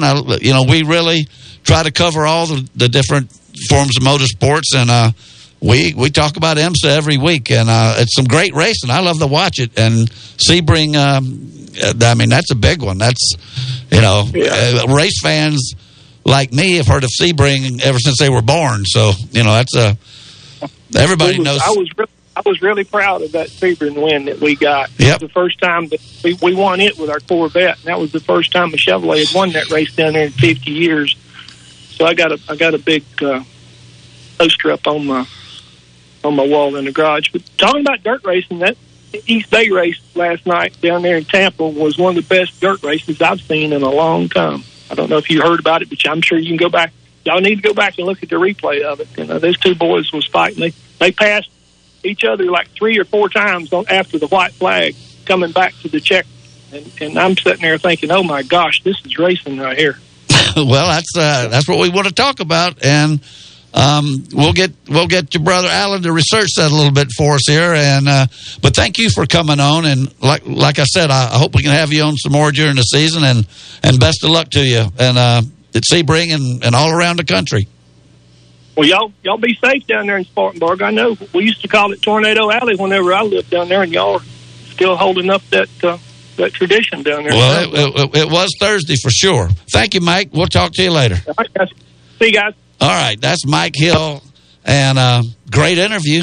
A lot of good stuff about Junior Johnson. I almost let him get away without even mentioning IMSA, but we did get it in there a little bit. So we're going to take a break right now and come back, and I'm just going to sit back and rest my vocal cords and let Alan talk about all the short track stuff. He's got this huge legal sheet of paper. Actually, he's got it on the back of an envelope this time, but it's a lot. Yeah, we'll be back for some more Start Your Engines after this. You're listening to 1400 Fox Sports Spartanburg. There's no points racing here. Greg, Perry, Ronnie, and Nelson are racing to win. You're listening to Start Your Engines on Fox Sports 1498.3 FM. For years now, we've been telling you about Palmetto Spirit's tremendous wine selection. We've told you about Palmetto Spirits carrying special, small batch, handcrafted bourbons and whiskeys that you can't find anywhere else. But what truly sets Palmetto Spirits apart is their customer service. Jim and the entire staff knows wines and liquors and knows how to find you the perfect bottle for the perfect occasion. Palmetto Spirits, Reedville Road on Spartanburg's west side, where customer service is the difference. This is the sound a McDonald's bag makes when you grab it. Now that just sounds like a paper bag, but to Nate, it sounds like... Because Nate hooked himself up like a champ. And proved you can save on the delicious food you crave. Wake up to the freshly prepared McChicken biscuit or the sweet and savory taste of the new Chicken McGriddles. Just $1.59 each. Prices and participation may vary. Cannot be combined with any other offer or combo meal. Spartanburg has been known as the hub city for decades due to our proximity to rail lines and interstate highways. Upstate Logistics has been part of the hub city transportation scene for over a decade. Upstate Logistics provides businesses with warehousing and transportation services, including inbound and outbound rail shipments. And more importantly, we support Spartanburg. Be it high school and college sports or important community projects, Upstate Logistics wants to help move Spartanburg forward. Upstate Logistics, keeping your business and Spartanburg moving forward. To find out more, visit upstatelogistics.com. When John B. White Sr. opened the Beacon Drive-In in 1946, he probably couldn't have imagined email, the internet, or heck, even Morgan Square having a fountain. But I'll bet you Mr. White always envisioned the Beacon offering great food and tremendous service. And now, 70 years later, that tradition continues. You can't count on everything, but Spartanburg has always counted on the Beacon Drive-In for 70 years. That's decades aplenty. The Beacon, where the food is always good since 1946. Open Mike Daily is now in its second decade talking sports in Spartanburg. Hi, is anyone there? How do we explain our longevity? Clean living, for one. A keen grasp of reality. We cover Spartanburg and Spartanburg County first. Weekday afternoons at 3 on Fox Sports 1400 and 98.3 FM. Well, you can tell everybody. Yeah, you can tell everybody. Go ahead and tell everybody. I'm the man, I'm the man, I'm the man. Well, you can tell everybody. Yeah, you can tell everybody. Go ahead and tell everybody. I'm the man, I'm the man, I'm the man. Yes, I am, yes, I am, yes, I am. Well, you the man, Perry. Well, no, I'm going to give it to the man right now. Sitting over here, we just had his brother for about 20 minutes. Now we're going to have the man, Alan Hill. Alan, what's going on the short tracks? I mean, they out there putting the soap suds on the clay, getting it ready, or how we sitting for the season? Well, we're getting some new racetracks out here. We got a new racetrack called Antioch Speedway up here next to Morganton.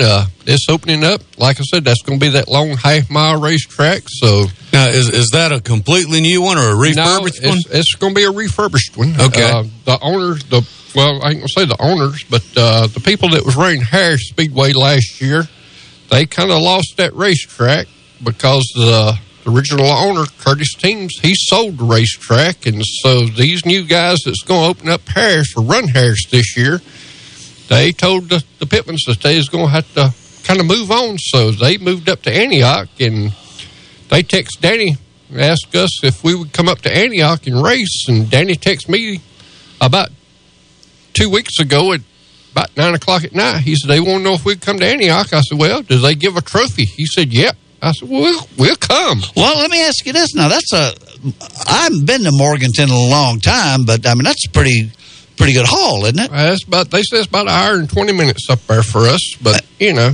It's a lot longer than it is to Harris. Oh, yeah, it's a lot longer, but you know, Danny said, Danny cleaned up his shop over the wintertime. He texted me and he said, I'm missing something. I said, what's that? He said, Carolina Speedway, they're going to let us come up there and race at Carolina Speedway this year because they've had a rule change up there, and they kind of got with Cherokee Speedway, and they coming out with a new division. Well, they don't call us limited sportsmen anymore. They're calling us like a super street division, and both track owners kind of got together, and that way we can either go up there on Friday night and race, or we can come back to Gaffney and race on Saturday night. But 2 nights a week, that's just an awful lot for me. Yeah, Carolina, that's the one in Gastonia? Yep, that's the one in Gastonia. Now, back to Antioch just a minute. Now, how long has that track been closed? Because that name brings some memories back to my mind. I think she's been closed for about 4 or 5 years now. Okay. But I hadn't went to it, but I've been doing a little bit of research on it and stuff like that. And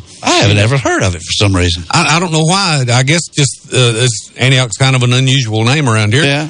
I was thinking Tennessee. It seemed like there was an Antioch in Tennessee at one time. Well, what you got on your list there? So that's going to give us about 5 dirt tracks around here. We still got Gaffney Speedway over here with Scott Childers and Tony Adair. And we got Travelers Rest with Eddie Rape, still promoting Travelers Rest Speedway on Friday night. And now we're going to have the new owners up there at Harris Speedway. And we got Antioch. We got Carolina. So I should have, in about the next couple of weeks, whenever these boys start back up racing, we should have a lot to be talking about. Plus, I want to try to get, like I said, like my brother's talking about, you got the World of Outlaws. They're going to be down here at Florida all this next week. They race every night down there in Florida. And you got Barry Wright, Barry Wright's house car. He got a new driver. His name was Darrell Lanigan. Everybody knows Darrell. And I talked to Barry over the winter time, and where he's had his heart surgery, his stents put in. He feels like a new man now. I've been there before. So now he said he feels like he's going to go chase another World of Outlaws crown. So 4 weeks ago, they was out in New Mexico. Mm-hmm. I talked to him 3 days ago, and they was getting ready to leave to go down to Brunswick and stuff like that. And I looked at him, I said, man, you sure do look good, Barry. He said, thank you. But now, these 5 local tracks that you're talking about, do they have similar enough rules packages that you can go to any of them? No, that's the reason I'm putting another car together right now. Certain racetracks is wanting certain things. Sometimes these when you get two tracks want to run on the same night, they'll kind of go their different ways to try to keep you at their racetrack or whatever. But it's like I tell my family, once we race one night a week, that should be enough for us. This deal of racing 2 nights a week and stuff like that, it's just awful. I can't understand these boys. Well, which like Barry and them, Darrell Lanigan, they actually doing it for a living, so they want to race every night. Right. So we racing for a hobby. First thing that pops into my mind is the old days of NASCAR. You know, Greg and Bud Moore and doing I wrote that book on the silent speedways, and they were running 4 times a week. Oh yeah. And this we're talking pre-interstate days. Most of it, almost all of it, and that was. Yeah, and you're racing for $800 sometimes to win. I mean, I just don't see how they survived and how they did it. I mean, there had to be a whole lot of love of racing in there. Yeah, there was, Perry.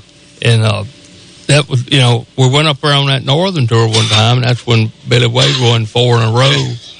And they was only up there like 2 weeks. You know what I'm saying? I mean, they run Islip, and what was the other one? Bridgehampton. Watkins Glen, yeah. Bridgehampton, Islip, and there's some others that they had in there from one time or another. Fonda, they'd go up into Maine to Oxford. I mean, that Northern Tour, it entailed a whole lot of places. But they just race all the time. Yeah. But I mean, down here, though, you were running like, seemed like Columbia was always on a Thursday. But and Spartanburg was usually on a Saturday, and you'd have Asheville, Weaverville on Sunday. I mean, but we're talking about consecutive days. They'd run 3 races in 4 days all the time back in the 60s and 50s, and they'd run. I guess you had to when the purse was, and we've looked it up, and I know Perry knows all the history stuff. For $800 to win, I know this stuff was back in the early 60s, but that wasn't a whole lot. You had to go to Darlington or Daytona or something to get like $22,000 or something. But I don't know. The biggest way that they made it was by most of the stuff they had. If you had a factory deal, was free stuff, and I don't know how they done it. Well, you had a lot of people helping each other back in those days. I mean, it was. If you needed something, you sort of like Mike was just telling us about Junior Johnson and the radiator and running hot in a 30-lap race. If he helped you out there. So, go ahead. Talking about Junior, whenever they had North Rooksboro up there, Junior invited everybody down there for breakfast down there at his shops and opened shops up to all the race teams to come down there and Junior was sitting there. I heard this from David, that David and all of them down there fixed him a plate, went up there to Junior's office, and Junior sit behind a desk, and Junior had like a bus seat sitting right in front of it. And one of his dogs was sitting up there and it laid up in that bus seat. So David walked in there and said, "Junior, tell your dog to get down." He said, "No." He said, "Do what?" He said, "I'm only going to look at you right now." He said, "But I got to look at that dog come Monday morning." He said, the dog's with me more than you are. So I'm not going to tell the dog to get down. So, all right, getting back to the short tracks, Alan, when do we get rolling here? We're gonna get started up here in about 2 or 3 more weeks. We ended off this year. You get me a little sticker to put on the side of my race car. That's right. We didn't talk about that, did we? That's right. We kind of ended off last year on a good note. We won the big race over there at Traverse Rest Speedway. Then we went over here to Cherokee Speedway, won the big blue-gray race over there. The blue-gray race. We didn't have a show since that happened, so that was like the big race of the year, and it's got that Fox 1400 AM Spartanburg sticker right there on the back of the car in Victory Lane. In Victory Lane. I sent you a text. You did. I got it. You kept on sending me a text of, how'd you do? I just sent you a text of the checkered flag and the trophy and the Fox. And congratulations. That was the way to, so you haven't been on the track since you won. So, pretty much we still winning right now. Well, the way you look at it. Yep. but since we hadn't raced. That's the only way to look at it. Yeah. Well, getting back to that, though, I mean, you have the luxury of picking and choosing, right? I mean, you're not going to be at Cherokee every week like some people are, or you're not going to be anywhere every week. No. You're going to show up. We're going to show up. Mr. Wilson, he's done called. And I done told Mr. Wilson, did he have a good off season? Oh, yes. Mr. Wilson's he's been a little bit under the weather, but he's getting better, and he's done called me, and I told him he come by the shop, sits there and watches me work on the race car. Every so often he wants to get up out of that chair, and I said, no. Whoa, wait a minute. Mr. Wilson. Well, just make sure he knows where they're racing. Yeah. Before he lights out. Well, you know who else I got to ask about? Yes, sir. Wally Fowler. Wally Fowler. Is he building a new car, or do you know what he's doing? I've kind of kept up with Wally just a little bit. You know, you kind of keep up with your competition. That's what I'm asking for. Oh, yeah. You got to keep up with competition. He's going to be tough this year. He's always tough. He's going to be tough at Traverse Rest, and he's going to be tough at Harris. And I hope the tornado didn't go through any of his agriculture. That tornado kind of stayed right up Main Street right here. It did. It kind of stayed around 29. I thought they was going to boo Daniel Morgan one more time. Oh, God. They might take him out to the battlefield. Well, I have a new update. Okay. Where's it snowing? Reedville. Well, that's down there where they got a... That's mighty close. Yeah, that's coming on up Reedville Road. But they'll be at the Beacon soon. You were at the Beacon last night. Yep, I was at the Beacon last night trying to support some of our sponsors and stuff. But this coming season, I'm planning on having some of our super late model drivers. I want to get some of them on here and interview them. I'd like to get Chris Madden. Chris Madden, he stays on the road all the time, but I think he might make time for us because we're coming on Saturday like 11 o'clock and stuff like that. Well, I'm telling you, go ahead and get them and tell me what you got. You don't have to ask, you just do it.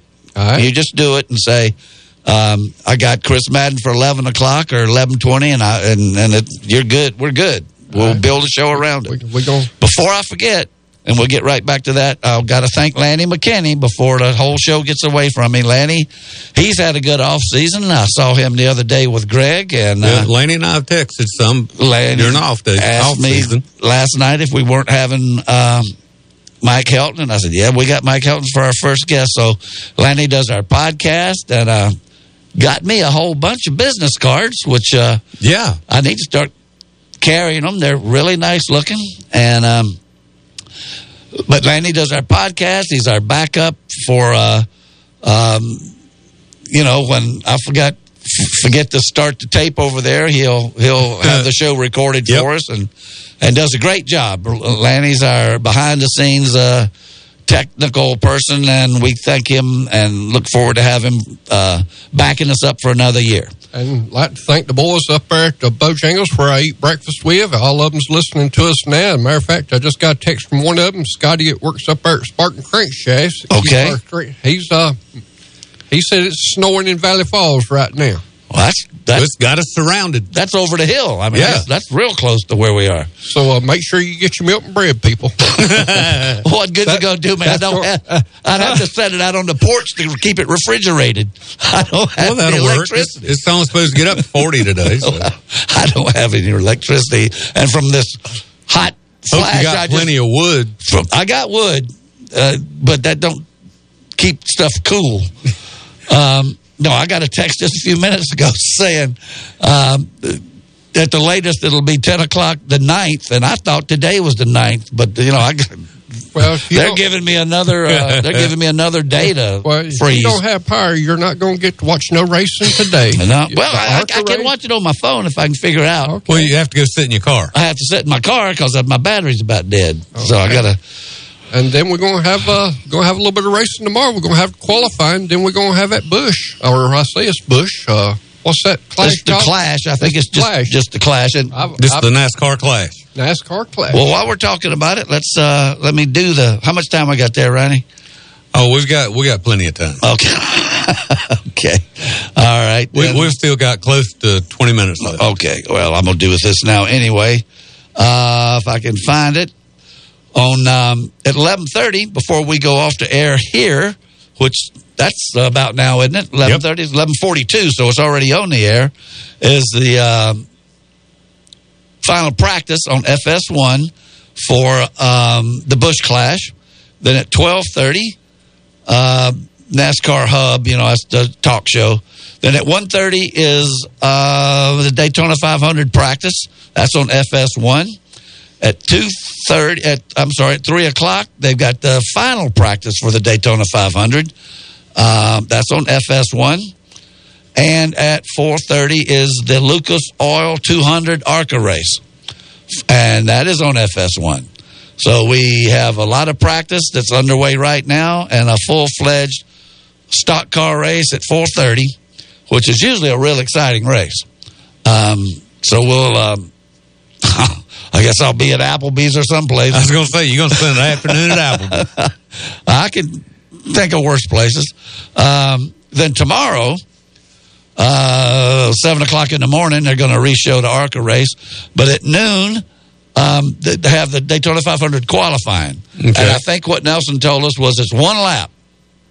I thought he always did two, but I guess they're going to do one lap. Mm-hmm. And it's not any of this funky 5 or 6 cars out there at the same time and waiting each other out on pit road or anything. They're just going to go out there and qualify. And your fastest 2 qualifiers, as has always been the case, make the 500 front row. Right. And everybody else will be filled in on the dual qualifying races on Thursday. Well, they done buffed their way in. Well, I know that. And it used to be a whole lot more exciting. I got a story to tell you whenever we was first year down there. Go ahead and tell it now. Chattanooga Shoe down there. Well, before you get to that story, let's fit in our last break. Okay. And then we can go to the house with it. All right, let's do it. You're listening to Start Your Engines on Fox Sports Spartanburg from the Beacon Drive-In studio.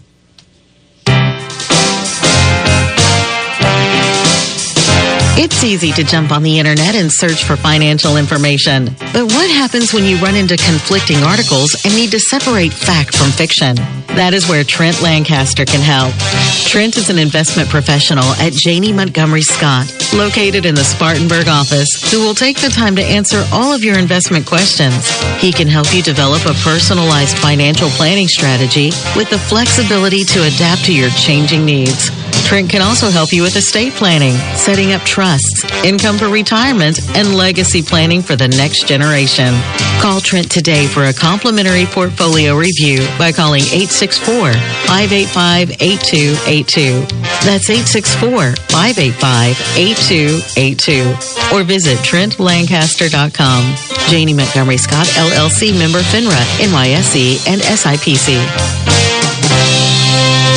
When John B. White Sr. opened the Beacon Drive-In in 1946, he probably couldn't have imagined email, the internet, or heck, even Morgan Square having a fountain. But I'll bet you Mr. White always envisioned the Beacon offering great food and tremendous service. And now, 70 years later, that tradition continues. You can't count on everything, but Spartanburg has always counted on the Beacon Drive-In for 70 years. That's decades aplenty. The Beacon, where the food is always good since 1946.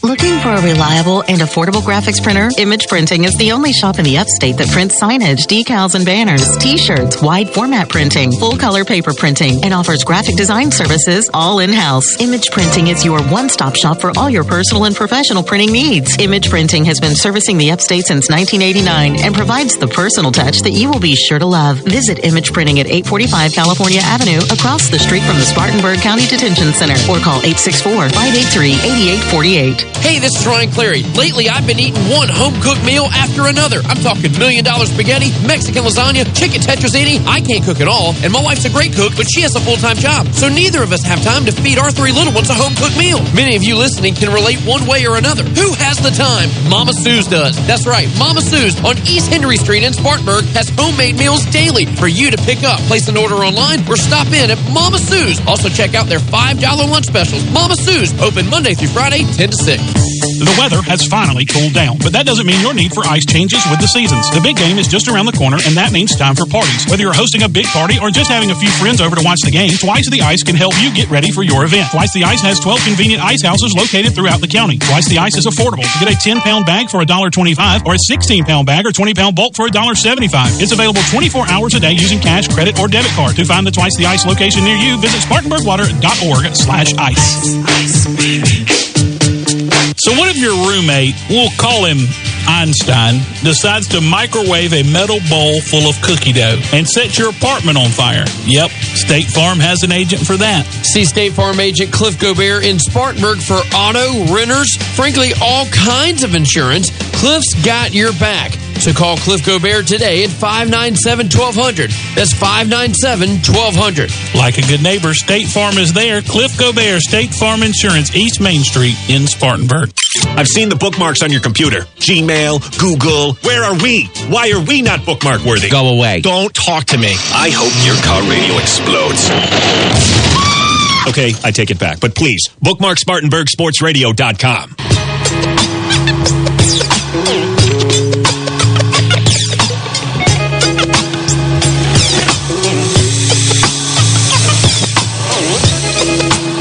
I mean, that sounds like late night music to me. I don't know. That was a little different. Greg, what you got there, buddy? Well, I just want to say we did lose another guy that was a pretty big legend in NASCAR for years, Mike Fryer. And he was an engine builder, worked for Banjo, then he worked for himself for a long time and built some great race motors, but we lost him. And just want to mention that been working with Ernie Smith, and we're going to be a sponsor on his car again, and we got some additional help. We're going to have a better motor this time. So it's a little bit down on power. Now, Ernie runs the drag racing in the the Southeastern AA gas. Right. And we got with a guy that used to help us a little bit that done a lot of drag racing. We put our heads together and we come up with some better cylinder heads. And we had to spend a little bit of money, but we'll be a little bit more prominent on the bumper with Starship engines. But he runs good, and if this thing should turn out about another 100 horsepower. Oh, good. So anyway, he'll be with us from time to time, and glad to have him. And he really supports the show, and like I say, we'll get it out there. We want as many listeners listen to this great show as we can. Good. That sounds great. Now, Alan, you had a story you were fixing to tell when we took our last break, so have at it, buddy. We was talking about Daytona coming up here, and they got these 150 qualifiers now, and that's probably one of the reasons they kind of stretched them out a little bit, is to make these boys make a gas stop. But I remember the first time they did that so they'd make Lorenzen stop. Well, they went from 100 to 125. Well, we was down there in 1989, Chattanooga Chew, and, we was talking about the field, lock the first two in, but now they got where you can buy that, what is it they call it, charter or something like that? Yeah, you're the charter. Automatically in. Well, Greg tell you, it didn't matter if it was Bud Moore or what. Whenever you went down there in 1989, if you didn't have a fast enough speed or in the top 15 or 16 cars, you had to go run. You tried to go buy you another ride to keep your sponsor happy. Yeah. And didn't you say? You either had to do that or go home. So we was actually down there, and we didn't actually have a fast enough speed. Well, we had a speed, and we was going to. Now, this was with Larry Pearson, right? This was Larry Pearson. We was in the second 125 then. Right. And in the first race, looked up there, and they was wrecking. Here was Rusty Wallace, Martin, everybody sitting there, and we was lined up. We actually lined up on the 24-hour course and behind the fence back there. Right. And we seen all them, and it took out about 12 of the top cars right there. And we got to thinking about this. We got looking at your paperwork right there, and you seen, man, they all qualified in front of us. So there goes them top 10 spots that you had reserved for speed. So if we didn't finish in top 15, we was going home. Yeah. David come walking over to Larry, and he looked at Larry. He said, "We're not stopping." Larry looked at him and said, do what? He said, you draft. You stay out of the gas. If we can't finish in top 15, you make sure that you save enough gas to where we don't pit. We finished fourth. And just as soon as we hit pit road, NASCAR wanted the fuel cell out of that 16 car to see how big it actually was. And like I said, Larry just drafted his way right up through there. We was starting top 10 in the Daytona 500 first time out. So this deal of qualifying and stuff like that, when you know you've already got the spot already bought in the race, it just takes a lot of the fun. Kind of like Bump Day at the Indianapolis 500. It's exactly what it's like. That's exactly what it's like. Bump Day at the Indianapolis 500, the Daytona, you was sitting on pins and needles. 33 make it, and the rest of them go home. Greg, you had an interesting time there. If we got time to tell a quick story with Larry Pearson, one of the last times y'all tried to run Daytona, and I think Dallenbach took you out or something, didn't he? There was a big wreck early on, or it was something like that. It was in '97, and we went down there, and we had that good car that Wally had run so good with. Was that the Moon Pie car, or that was Universal? Yeah, it was going to be a Universal car. Universal Studios. All we had to do was make the race, and it's going to give us $100,000. Yeah. So that would have covered a lot of it. But once again, it's just like Adam was saying. Our speed wasn't all that good, but out there in the draft, Larry could blow by them. I mean, the car handled so good, and we got into a situation like that, and we were fifth fastest in happy hour, and could run. When Larry'd go out there to draft, he'd go jump on Gordon and all them other guys. He'd jump up over the top dogs. But what happened? Well, for one thing, the crew chief we had at that time, he wanted to try to requalify to help the speed. I said, no, you don't do that because we ain't going to be able to help it that much. And it put us 10 spots back starting. And we would have easily been in the top 10. And a car had spun in front of him. I think it was Lake Speed or something. Figures. He flat spotted a tire, and we finished 15th, and that was, we missed it by one spot. Yeah. So our ice went home. Our rear end went home. Well, people don't realize that. You take that first day qualifying, and they come over and they give you that sheet of paper, and you either had to stand, put your S beside it, or you're going to requalify. And people don't realize a lot of that's going on in the garage area. Yeah, well, a lot of that's gone now. A lot of that's gone, just like you was talking about Bump Day at Indianapolis. I mean, that's some of it. Well, I ain't going to say it takes a lot of the fun out of it, but it takes a lot of sitting on the edge of your seat. Well, and that's fun.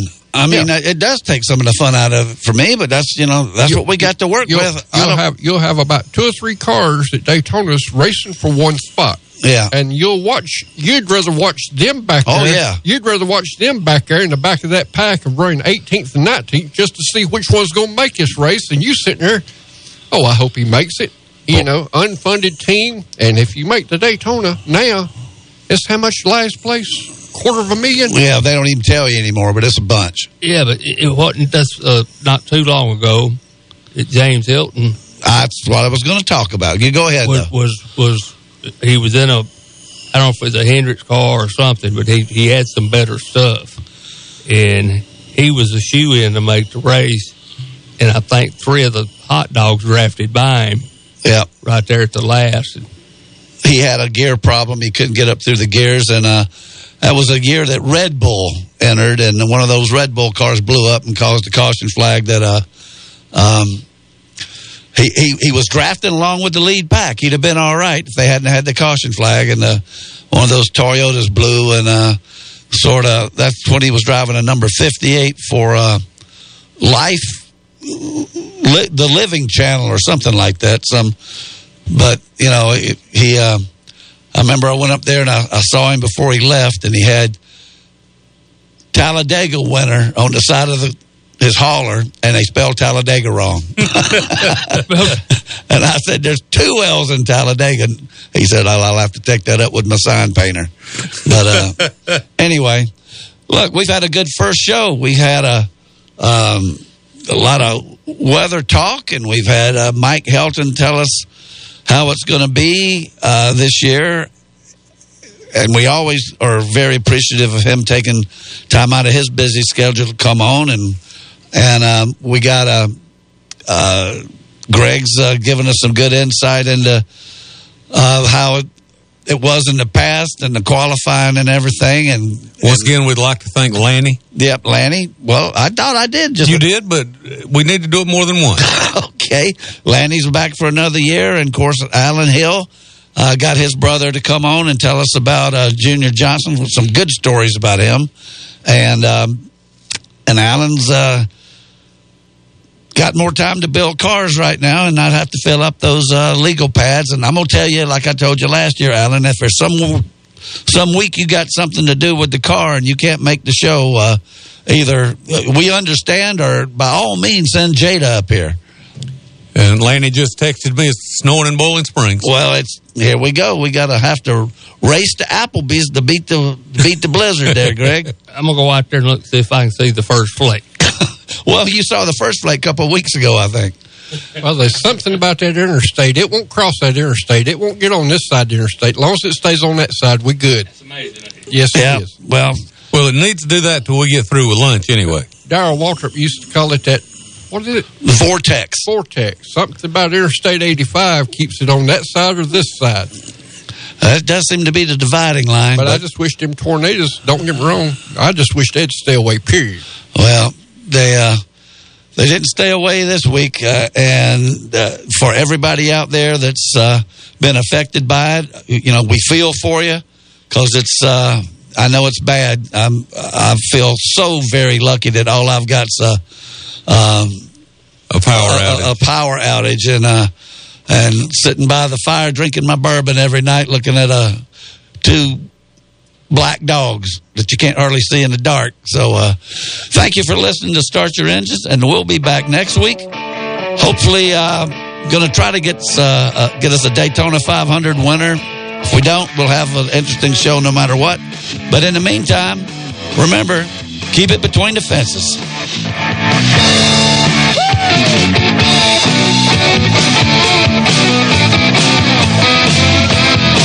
You've been listening to Start Your Engines. Tune in each Saturday morning at 10 during the season for the very latest in auto racing news, interviews, and guests from around the sport.